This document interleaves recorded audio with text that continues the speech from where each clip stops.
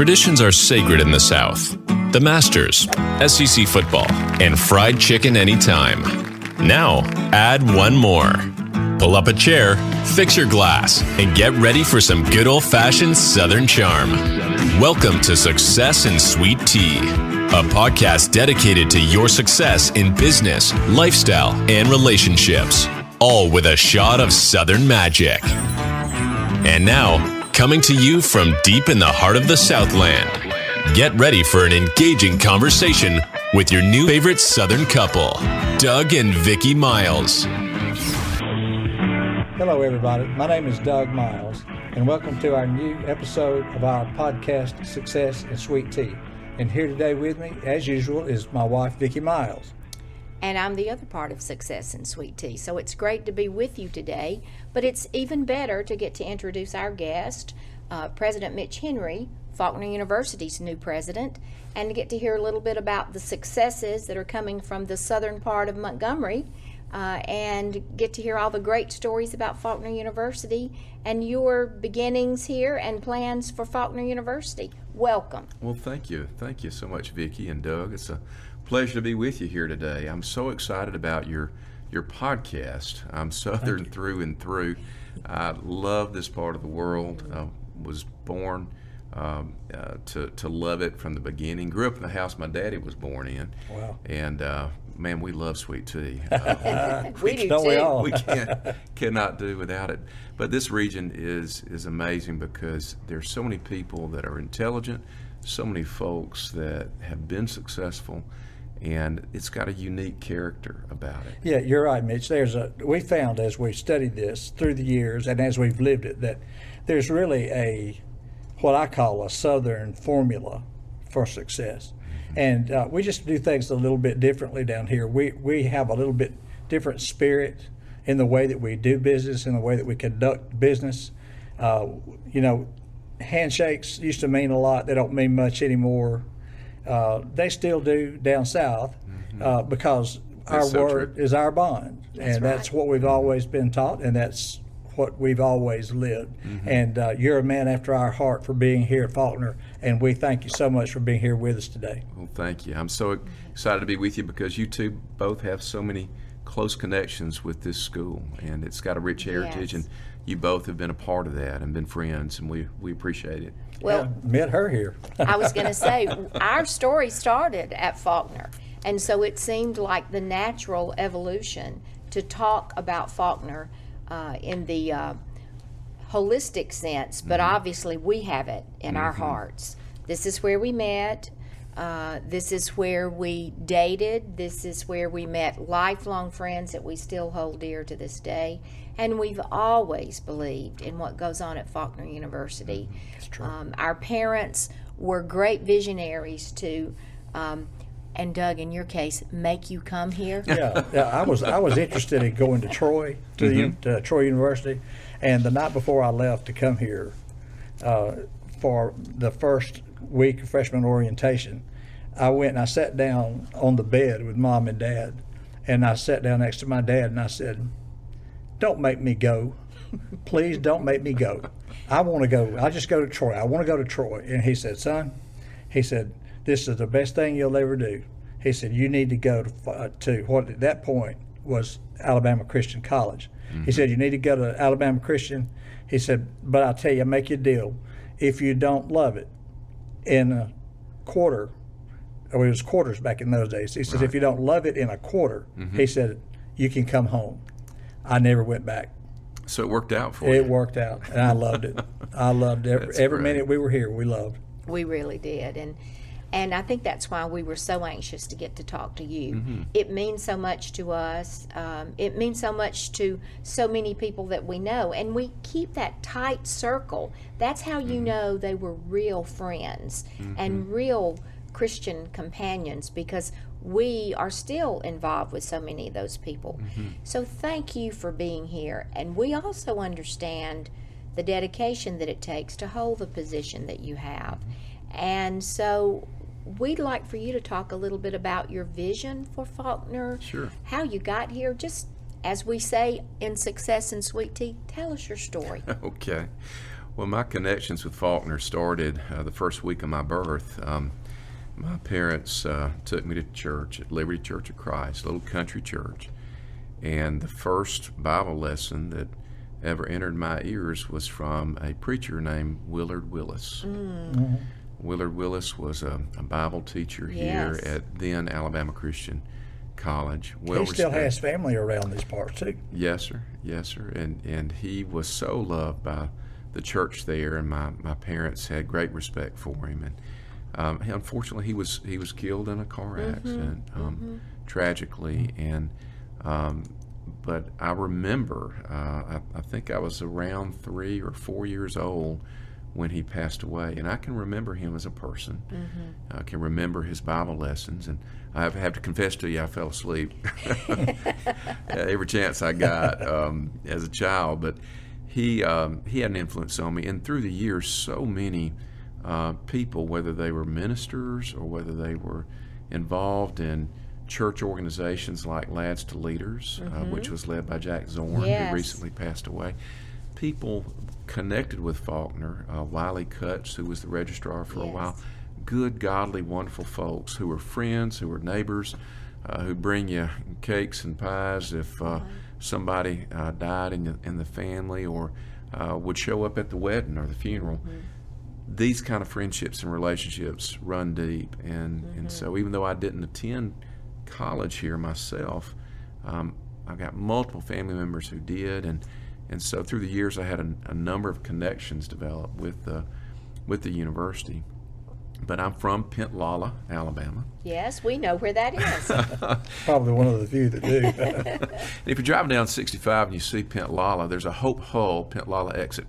Little history. Hope Hull was a Methodist minister, and his name was Hope, last name was Hull. And that's what the community was named after. I learned something today. Very, very well loved and liked in the community, and died years before me. Pentlala is a Creek Indian place name. There's a creek that runs through my farm, and called Pentlala Creek. And as a child, I was told that Pentlala meant pint of whiskey. Pentlala. Yes. But my brother-in-law, John Harden, is the assistant director of the State Archives, and John helped me find a book of Creek Indian place names. And according to the book that I read there, Pentlala means to pull a canoe. Ah.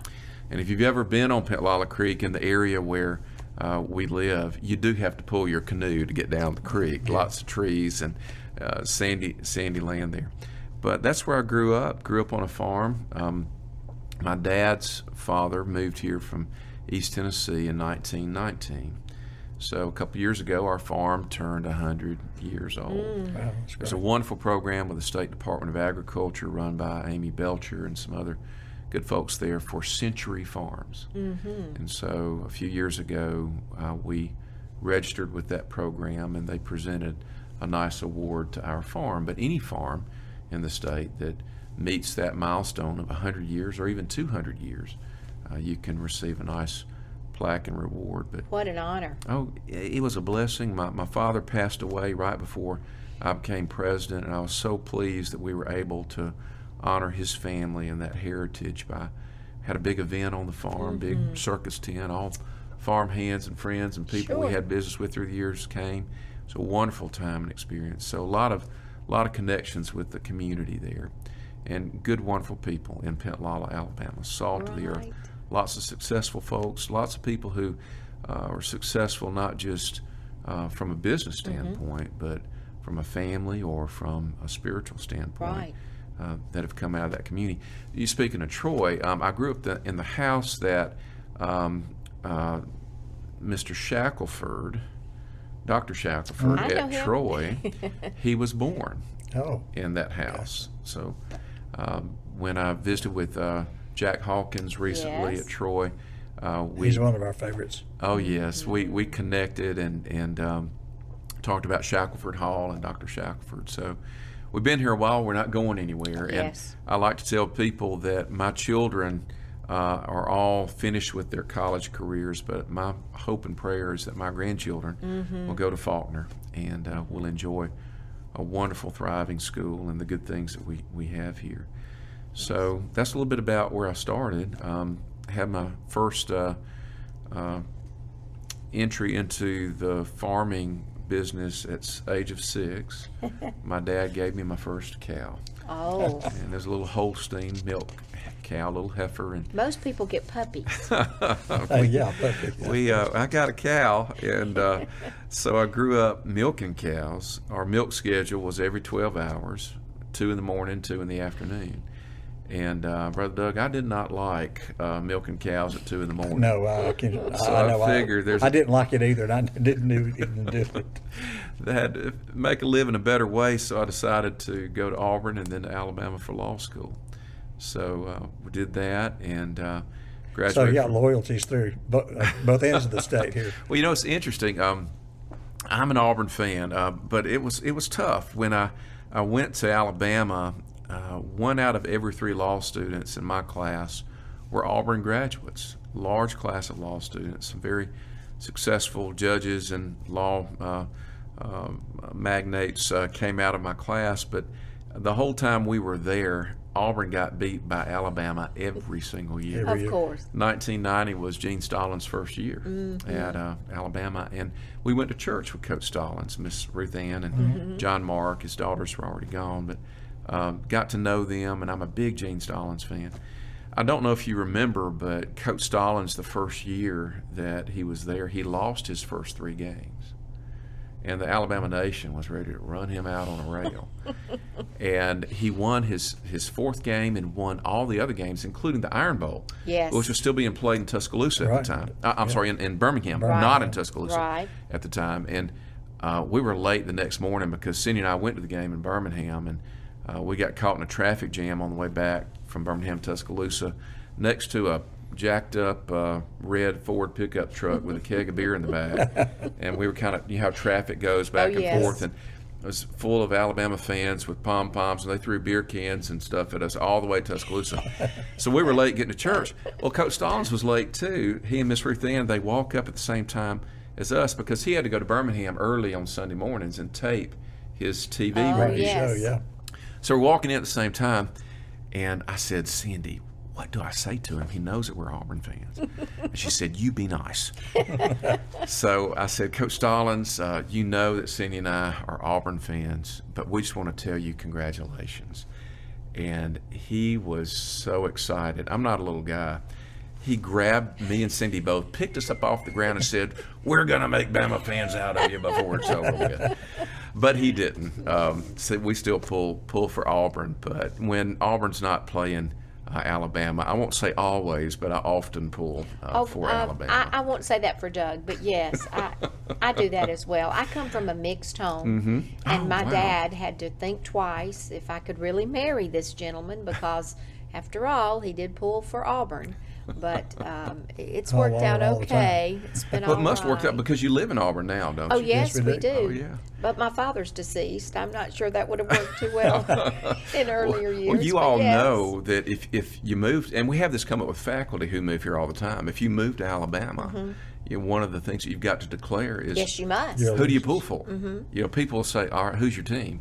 And often people from out of state, they don't know what you're talking about. And so our faculty, they have to pick. Even if you're from another state and you pull for Ohio State, you've still got to pick between Auburn Well, and for Alabama. years I got to say Troy. Oh, yeah. So that was my, I was for Troy. That never was a bad answer. Always a good answer. Well, you wound up here from a law career, though. How many years did you practice law? Practiced for 29 years. I knew it was a long time. Sure was. Started in 1993 and went to work here in Montgomery with Rushton Stakely. Fine, wonderful firm, very old firm here in Montgomery, and at the time was the largest defense firm primarily in Montgomery, and loved working there. Charlie Stakely and Nick Braswell, I remember when they interviewed me and hired me, they asked me more about my farm experience than they did about my classes at Alabama on evidence or constitutional law. Right. They want to know if I was willing to work. And so we spent a lot of time talking about how to milk cows, where to purchase Jersey or Holstein cattle. Right. But they were wonderful folks, lots of great mentors there. And then Will Webster and I, my partner, we left Rushton Stakely on January 1st, 2001. and we started Webster Henry. And we grew from 2 attorneys and 1 secretary named Kathy Davis. We grew up to, I think, currently they have around 27, 28 attorneys in our firm. That's quite a success It's story. grown. It sure has. We have offices in Birmingham, Mobile, Auburn, and Montgomery. We have lawyers licensed in all the surrounding states. Yes. And do a lot of insurance defense work. We fight those lawyers on TV, defend people when they get sued by those lawyers. And I thank the Lord every day for lawyers. I was told once that a lawyer who's by himself in a small town will starve to death, because lawyers naturally are problem solvers. Right. And they will take care of people's problems. But if you have 2 lawyers in the town, they'll both make a good living. They'll be advocates for one another's clients. And so Will and I worked together and grew that firm. We founded that firm based on Christian principles. Our goal was to make sure that we hired folks and that we surrounded ourselves with clients that had the ethic of Christ at their core. And that worked very well for us through the years. We did a lot of public service, did free wills and last wills and testaments for preachers and ministers, and did a lot of pro bono work for people in the community through the years. And God really blessed us so that we could grow. And I miss practicing law now. Right. That's a lot of fun. But, I don't have to deal with mean, crusty lawyers every day. True that. And I don't have to worry about me offending the judge and getting thrown in jail for contempt. So it's great to work with good, godly Christian people here. Well, the theme I'm seeing, Mitch, as you continue to go through your story, it all starts in the South, no doubt, but the underpinning is the Christian spirit. Absolutely. And that definitely would explain how you wound up at Faulkner University. Well, that's very much the case. Through the years, I worked in an environment where it was easy to make your work your ministry and to serve really as a vocational minister, where you choose a career and you find a way to serve other people through that career. When I started at Rushton Stakely, they had a firm partner there. One of the managing, or senior partners, I should say, was Jesse Williams. Jesse Williams was a real estate attorney, one of the finest and best real estate attorneys in this area. He also managed George Wallace's presidential campaign. Okay, so historical as well. And Jesse Williams took me aside on my first day of work at Rushton Stakely, and he said, "Mitch, we've interviewed you, and I know you're a believer." He said, "I want to challenge you to make your work a ministry." He said, "I want you to be a vocational minister." And I said, "Mr. Williams, I don't really know what you're talking about. Help me understand what you mean by that." And he said, "Well, for me, I try to be excellent in what I do. The Lord says to do your very best." Right. He said, in addition to that, I try to find a way that I can serve people because of my knowledge and training and experience. He said, I've got a conviction that life begins at conception. And he said, I have made a decision to perform legal services for couples who want to adopt a baby for free. And he did that his entire career. And if you price what it costs for adoptions, Yes. even years ago, folks would spend between $5,000 and $15,000. Some folks spend much more than that today to Right. complete the adoption process. And he literally performed hundreds of free adoptions. That's through an the amazing years. story. That And, is. and so that challenged me from my very first day of work. And that's something that I challenge our students with here and our faculty and staff. And you all yourselves as a couple, you do that, and you've done that all your lives. You found ways and opportunities when God presented you with the opportunity to serve someone to do that and to give glory to Him. And I know you don't wear your religion on your sleeve, and I don't think that God's really called us to do that. I think He's called us to serve people and just to meet people where they are. Absolutely. Yeah, that's absolutely true. And what you've said encapsulates the philosophy of this podcast. I couldn't have said it better if I would have written it myself. And it meant a lot to me sitting here, hearing you say those words, because that's the true spirit of where our heart is as we do what we do here with Success and Sweet Tea. But we all love the South, and we love the like we were saying, we do business a little bit differently here, a little bit, not quite so much of an edge, a little politer, a little more friendly, Right. and that has its underpinnings as well in service. Sure. And what can I do for you? Not what can you do for me? How can I help you? Right. Because we found, both of us, that in helping others, ultimately we're the winner. We win every time. I've never helped a soul that I regretted doing that for. And I have hired, there is no telling how many times I have hired guys who didn't have it quite so good in life. And they made a mistake, wound up in prison, did their time, and came out, and they needed a place to work. Oh, that's great. God bless you for it. And I will tell you this: I did not turn one down, and I was there was out of all those men, only one let me down. Wow. And that says a lot, Doug. And we need good, godly men and women in business helping folks that need that opportunity. And that's one thing that excites me about this school here. We've got a great business school at Faulkner. Their theme is business as mission, called BAM. And we have purposely looked for and employed faculty that have been there and done that. Yes. One example is Justin Boyd. Justin opened up the first 3 chicken salad chick franchises in Montgomery, Alabama. He sold those, did very well, and he's a Faulkner alum, and he's come back here to teach. And so he shares that love for his business with his students. And he's teaching entrepreneurship with the Spirit of Christ at the core that's of that. wonderful. That you're ringing my bell. I've got to not say what my heart is just overflowing with things to say. But Vickie needs to speak to what she found in her work in teaching and leadership. How unprepared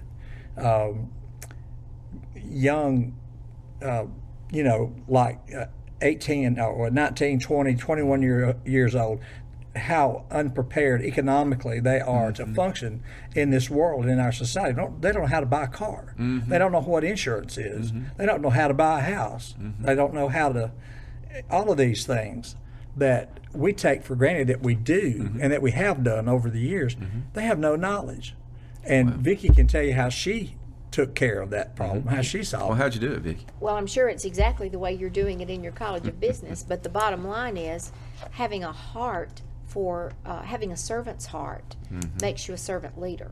Right. And I think teaching people to be servant leaders in business is what absolutely crystallizes the experience of, and all these things that Doug is talking about. That's part of what you'll teach them when you're teaching them how to be leaders, because unfortunately no one else did. So when you care enough to help them know everything they need to know to make them successful, not just the top 3 points of how to be the most successful business person, but using the servant heart, that servant leadership model. And Doug I would always invite Doug to my class because we would dedicate one lesson to teaching them how to make it in the real world. Wow. And what I love the most about when you talked about vocational ministry, it's where does your faith meet the real world? Right.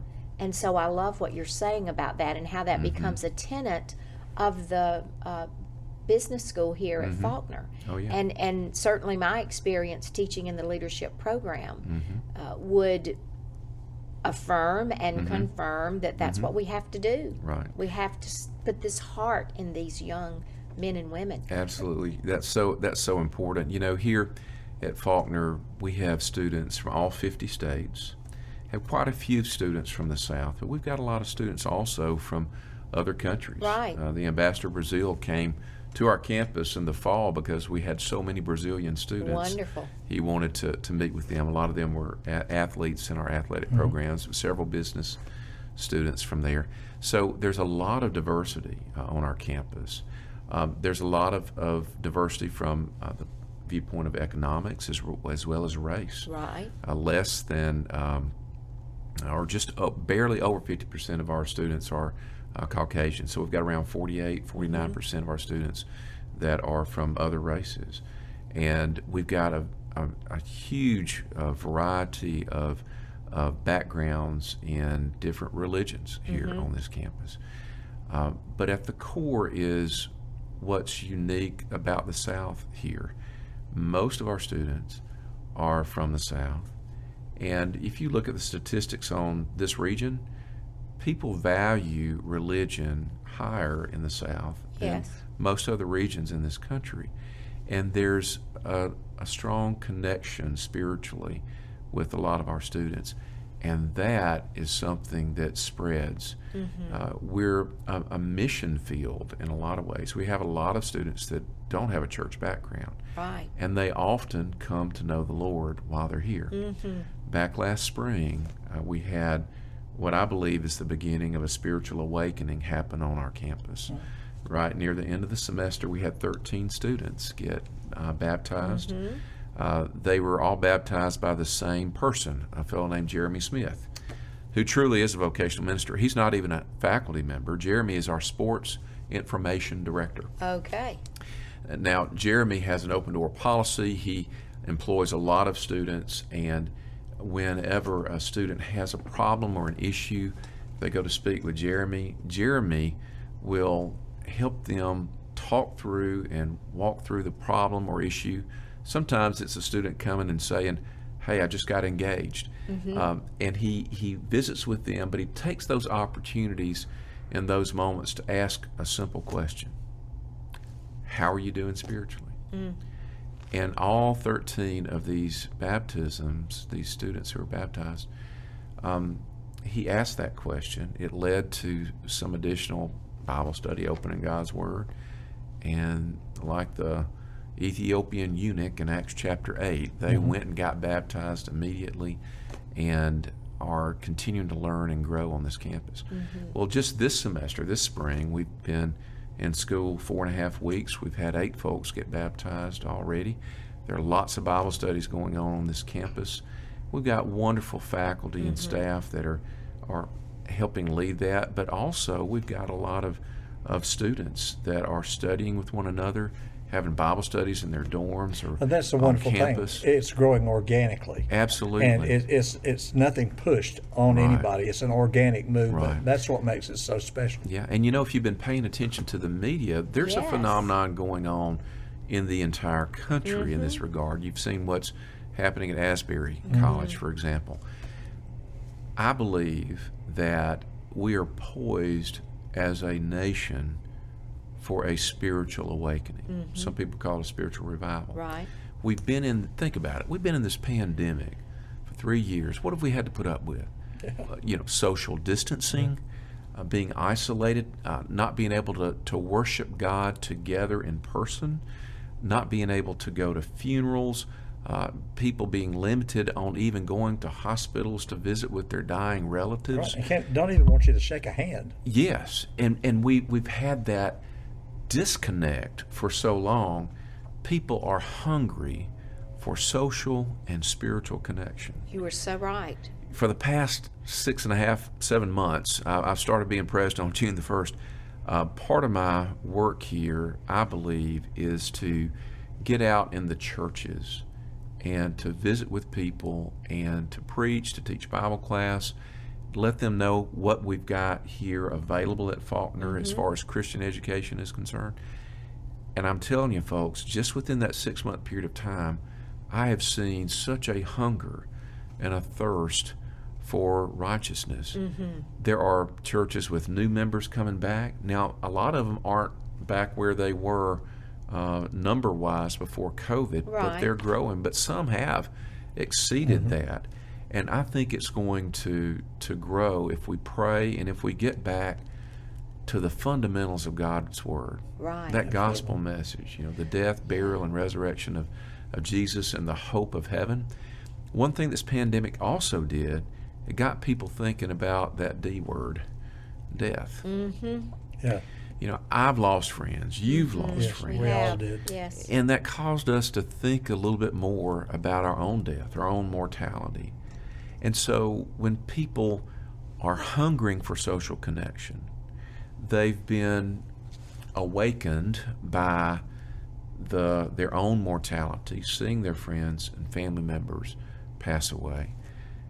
It's a combination for people thinking about and longing for spiritual connection with God.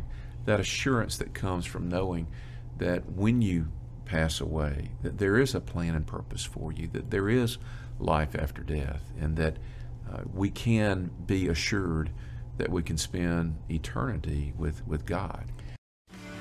Thank you for joining Doug and Vickie for part 1 of their visit with Faulkner University President Mitch Henry. Join us on March 20th for part 2 of 3 as we explore more about the happenings and plans for the university under Mitch Henry's guidance. As always, remember to like, share, and subscribe to Success and Sweet Tea on whichever platform you are using. Email us anytime with your suggestions or comments to successandsweettea@gmail.com. Success and Sweet Tea is on all podcast outlets, YouTube, Facebook, and Instagram. Just search for Success and Sweet Tea. See you March 20th.